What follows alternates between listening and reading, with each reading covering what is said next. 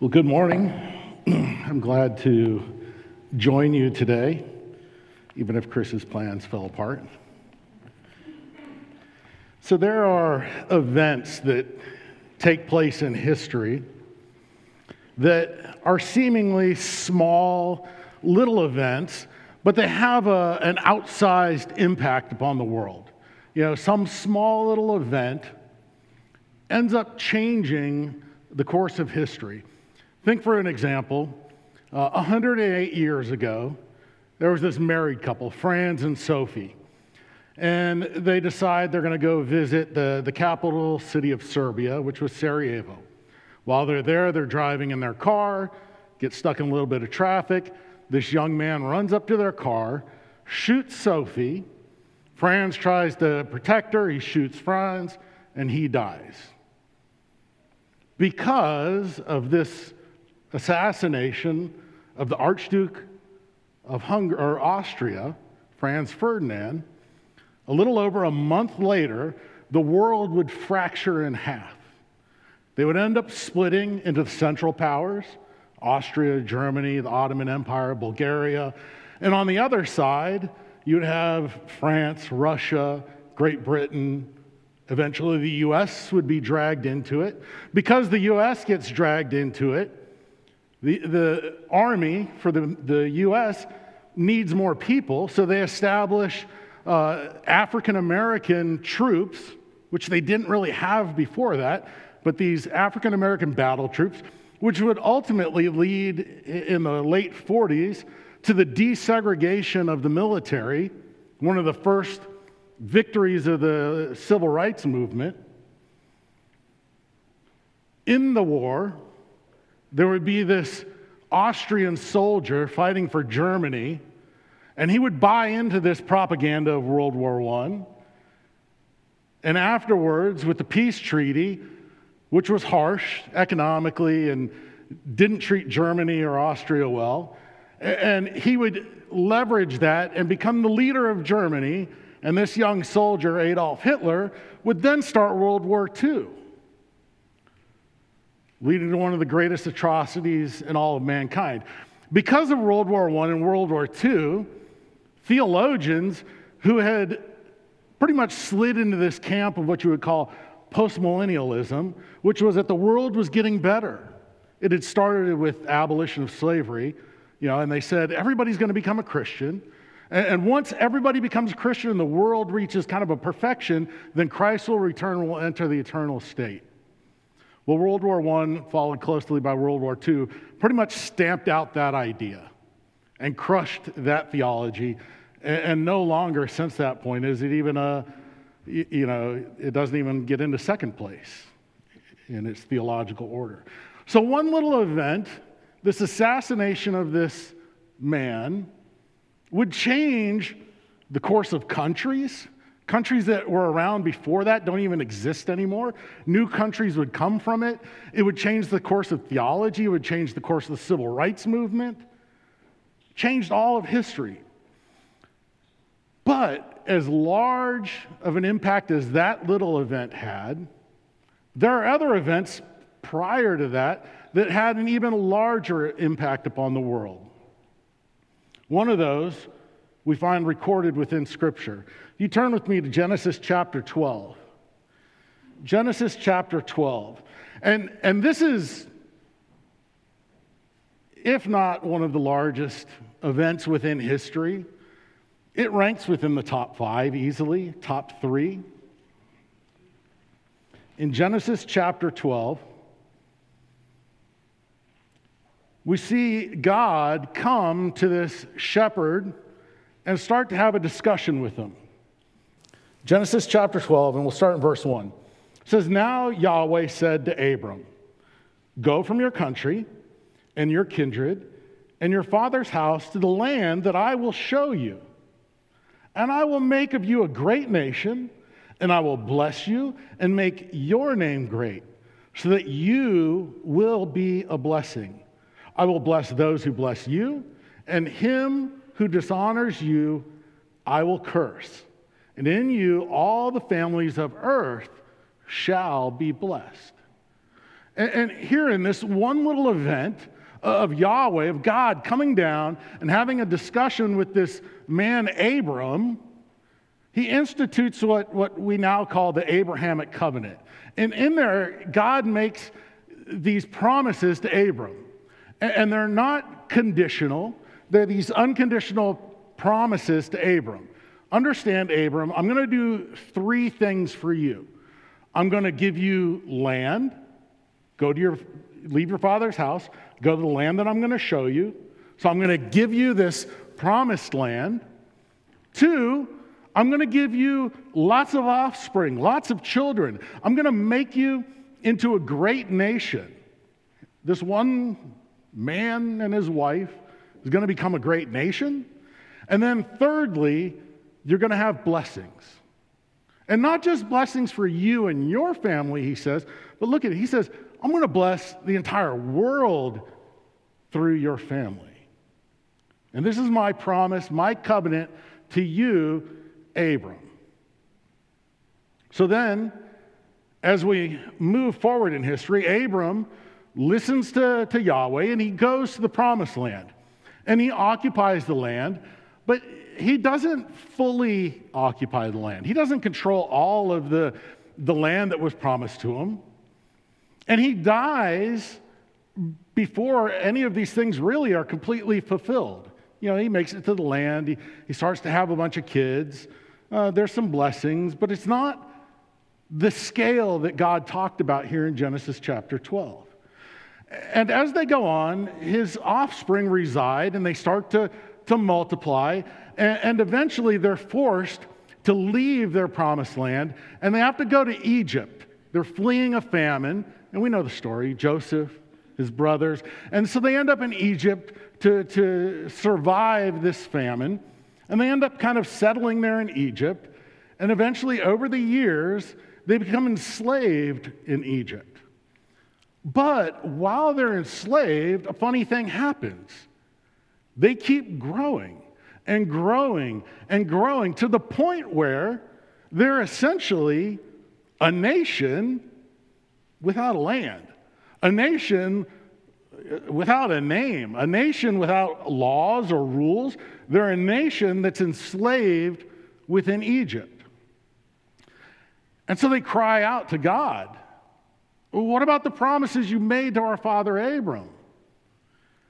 And so God raises up a man, Moses, and Moses leads Israel out of Egypt.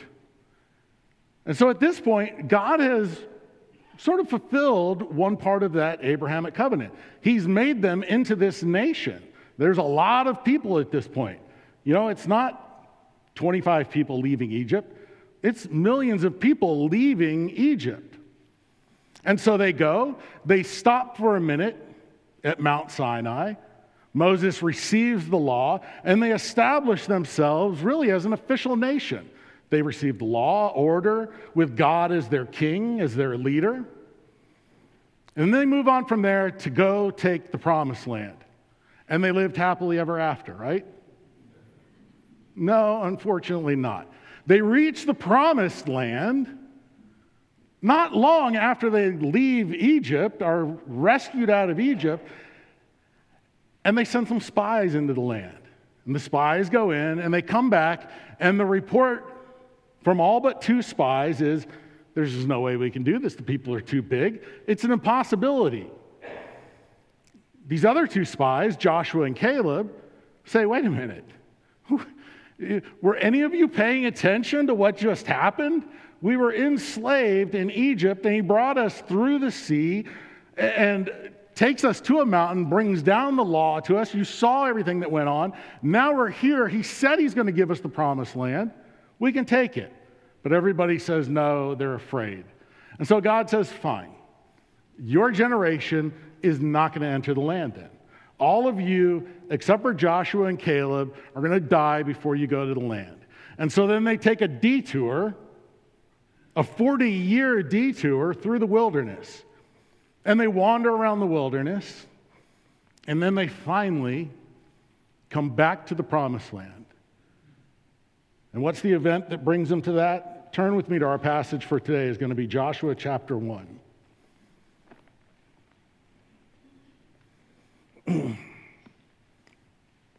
And in Joshua chapter 1, we pick up the story where now most of the generation has died away.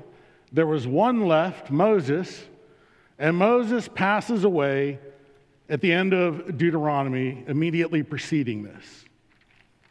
And Joshua picks up the narrative right from Deuteronomy. And it says, and, in chapter 1, verse 1, and after the death of Moses, the servant of Yahweh, Yahweh said to Joshua, the son of Nun, Moses' assistant, Moses, my servant is dead. Now, therefore, arise, go over this Jordan, you and all this people, into the land that I am giving to them, to the people of Israel. So God says, I made a promise that none of this generation was going to go in. Moses fails while they're wandering, so he doesn't get to go in. So God's waiting. Finally, Moses, the last one, dies. And now he says, I'm ready to fulfill the next part of my covenant. We're going to go take the land. So now, go to the land. And we're going to see three things as we go through this passage. And if you've ever heard a sermon on Joshua chapter 1, often people will go and they'll look at the idea of be courageous and strong. And they'll do a whole sermon about courage and strength and, how you should be courageous. And it talks about courage and strength in here. But, the courage and strength are not the point, are not the lesson of this passage. The courage and the strength are really the results of what God is teaching the people in this passage. And what we're going to see is that, one, he's going to say to them that you need to be unified with me. You need to be unified with Yahweh. Not only that, but you also need to be unified with my word. You need to hear my word, and you need to be unified with that. And then lastly, I want you to be unified with each other. I want you to be unified with Yahweh's people. And so these three lessons God is going to instill in Joshua to then pass on to the people of Israel. So let's go ahead and look at the first one, starting with this death of Moses and this rise of Joshua. It says, and after the death of Moses, the servant of Yahweh, Yahweh said to Joshua, son of Nun, Moses' assistant, Moses, my servant, is dead. Now therefore arise, go over this Jordan, you and all this people. And look what he says, into the land that I am giving to them. You're going to go into the land that I am giving to them. He doesn't say they're going to go into the land that's owed to them. They're going to go into the land that they're going to conquer. They're going to go into the land and battle and fight for it. They're going to go into the land that I am going to essentially give to them. So if you want the land, you have to be with me, because I'm the one that's going to give it to you. He continues in verse 3. He says, every place that the sole of your foot will tread upon, I have given to you, just as I promised to Moses. From the wilderness and this Lebanon, as far as the great river, the river Euphrates, all the land of the Hittites, to the great sea, toward the going down of the sun, shall be your territory. No man shall be able to stand before you all the days of your life. Just as I was with Moses, so I will be with you. I will not leave you or forsake you. So he establishes right at the very beginning, I want you to go take the land. You're going to go into the land and you're going to receive this land. Why? Because I promised it to you. I promised that you were going to get it. You would have had it a lot earlier than now if you had been obedient, but I'm still giving it to you. You haven't lost your right to it, your claim to it. I'm still going to give it to you, but you have to be unified with me. You're not conquering it under your own power. You're not conquering it because you're great and mighty. You're conquering it because I'm leading you, because you're with me, because you're unified with me. And if you look at Israel and you walk through the history of Israel, every time that Israel goes wrong is when they divide from God. It's when they look at God and they say, oh, we know better. We want a king. You have a king, his name's Yahweh. No, we want a king like everybody else has. We know better. We understand Yahweh's been working this way up to this point, and when we obey, it's been good, but we know better.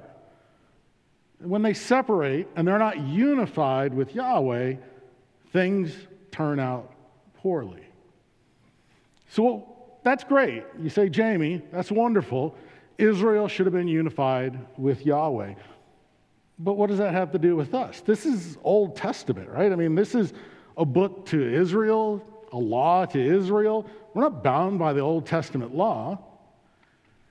But you look in Hebrews 13, 5 through 6, and Paul says, keep your life free from the love of money. Be content with what you have. For he has said, I will never leave you nor forsake you. So we can confidently say, the Lord is my helper, and I will not fear.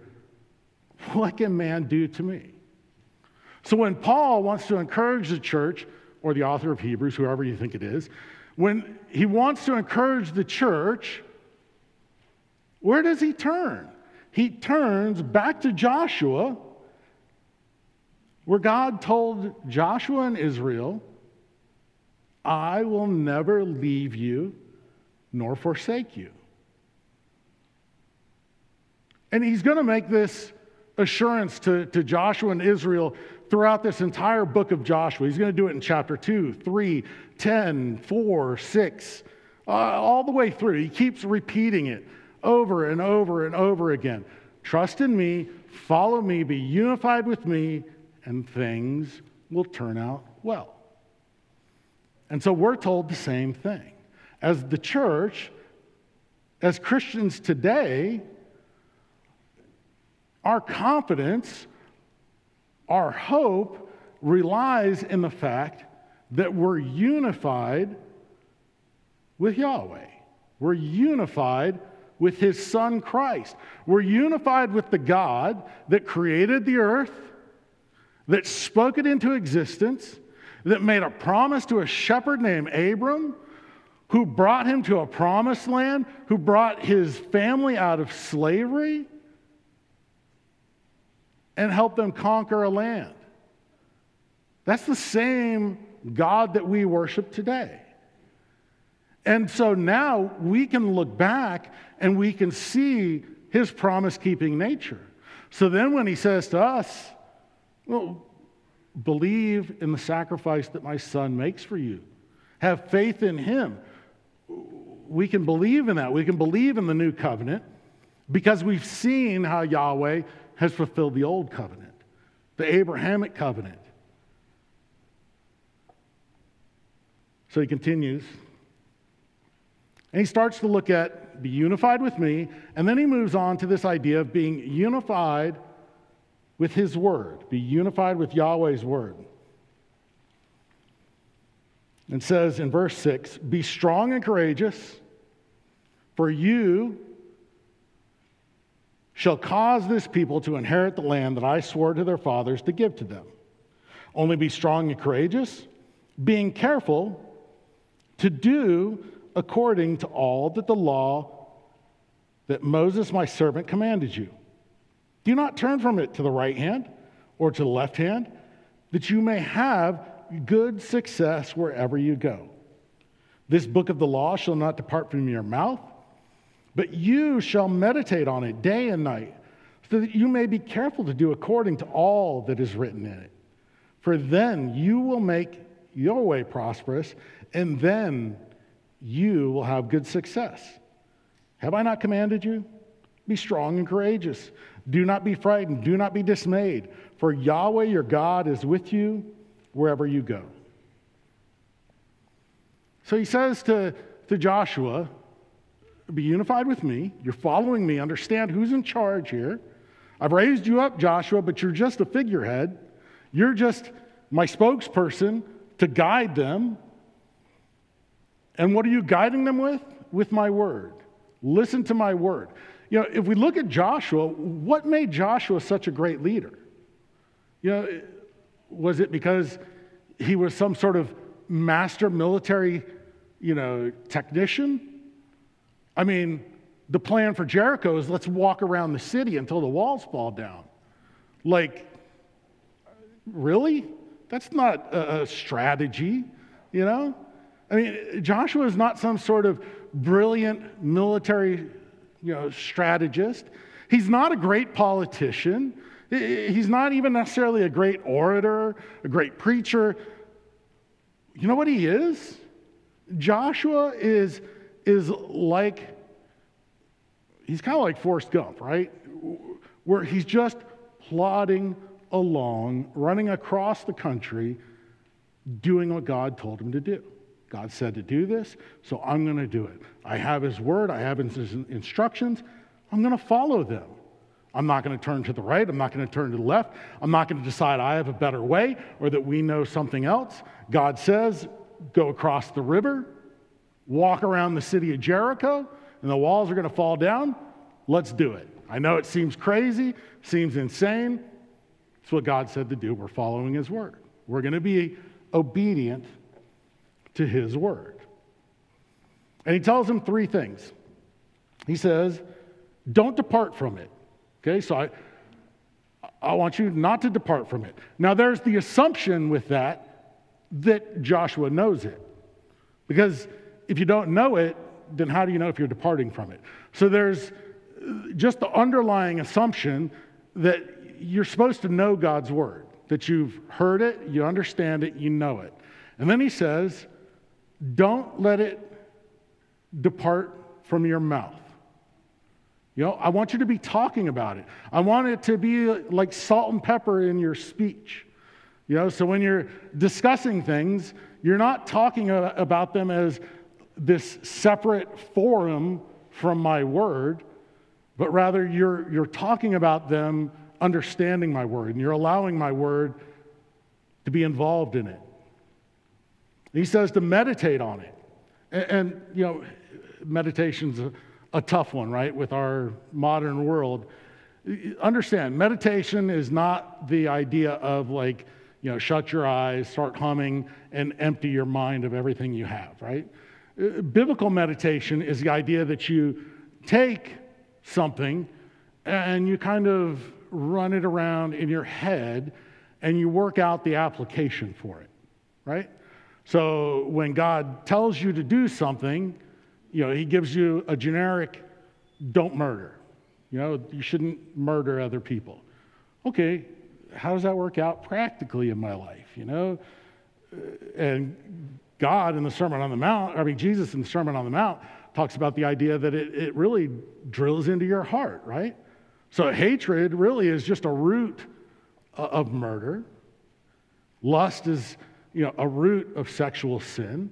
So even those things are sins. And so you start to meditate on God's instructions and how it applies in your life. And then he says, so you've done that, you kind of know it, you're talking about it, it's in your speech and what you're discussing, you've meditated on it, how it applies in your life. Now you got to apply it. He says, follow what it says. Do what I've told you to do.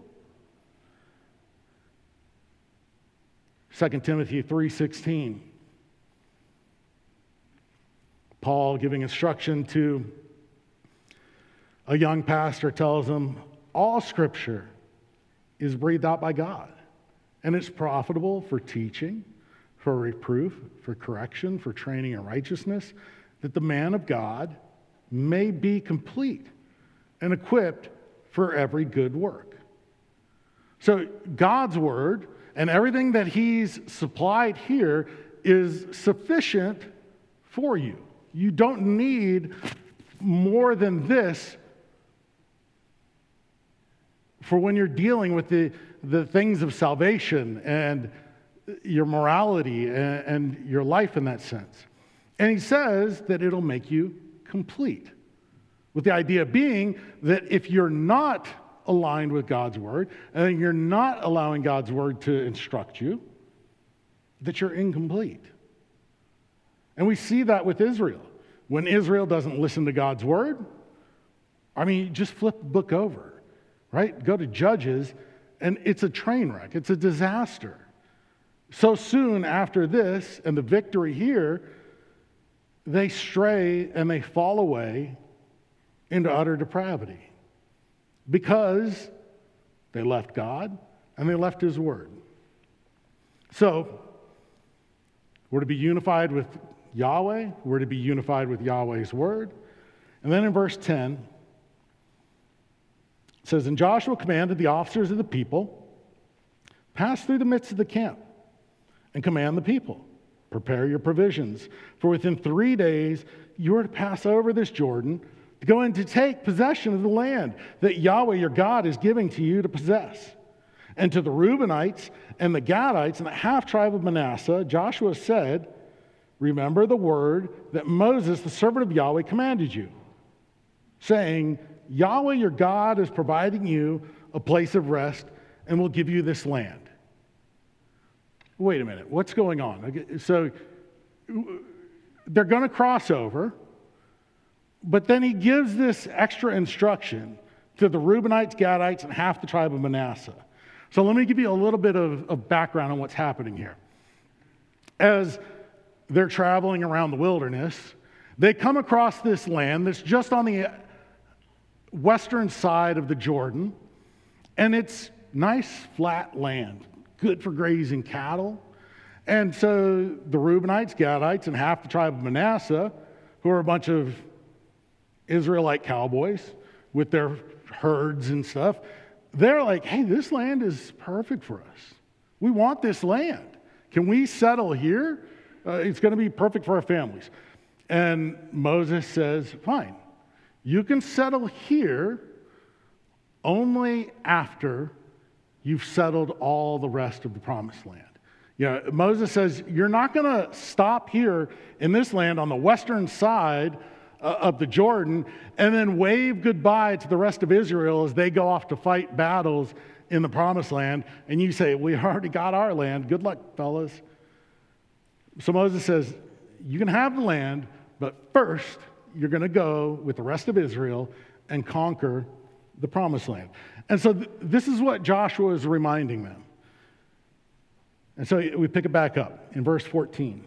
He says, your wives, your little ones, your livestock shall remain in the land that Moses gave you beyond the Jordan.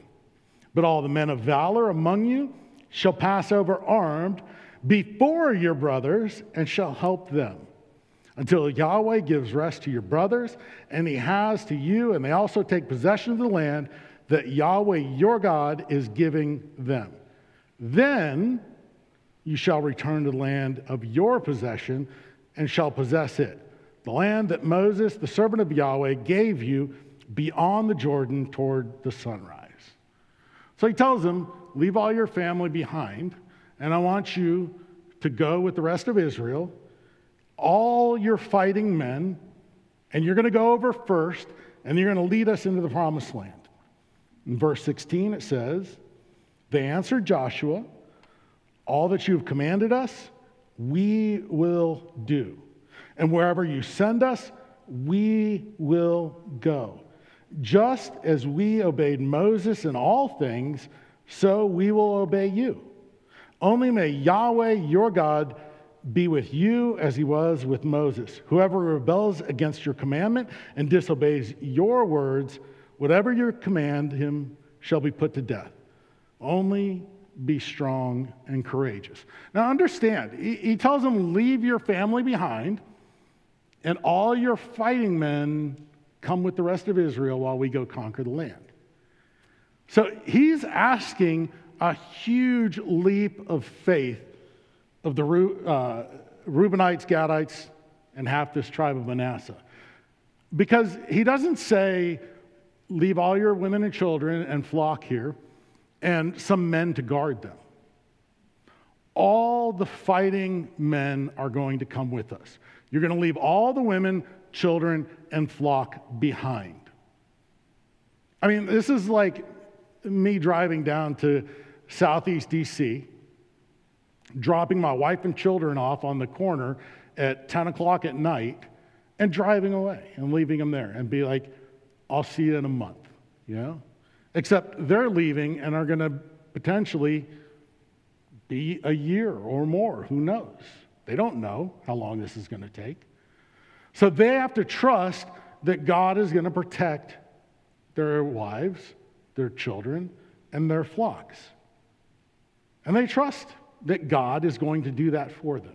If they're faithful and they listen to God's word and they follow and they're unified with the rest of Israel. You see, this is the other thing, is when Israel separates, they have problems. When they abandon God and chase after other gods, when they don't listen to his word and decide they know better than him, or when they separate from each other and divide. A big one happens, right? They divide completely into two separate nations, the northern and the southern, Judah and Israel. Israel gets wiped out. Judah's the only one that's left eventually. As long as they remain unified, they find success. As long as they remain unified, they find blessings. But God doesn't ever abandon them. If we look at Hebrews again, in Hebrews chapter 10, verses 23 through 25, it says, "Let us hold fast the confession of our hope without wavering, for he who promised is faithful. And let us consider how to stir up one another to love and good works, not neglecting to meet together, as is the habit of some, but encouraging one another, and all the more as you see the day drawing near." So it's no different for the church today than it was for Israel back then. You know, hey, Reubenites, Gadites, Manasseh, you need to come with Israel to encourage them, to strengthen them. Hey, church, you strengthen each other. Don't abandon each other. Don't let each other be lost. Chase after each other. Encourage, build up. And you know, this is not unexpected, right? I mean, the church is not Israel. Israel is still Israel. But Israel is God's people, and the church is God's people. It's the same God that we're worshiping. So would the instructions and his motivations be different?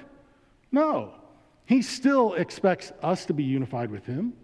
He still expects us to listen to his word, to be unified with his word, and he expects us to be unified as a people, strengthening each other, encouraging each other. So then we can jump ahead in time, and if we go to the end of the book, turn with me to Joshua chapter 24.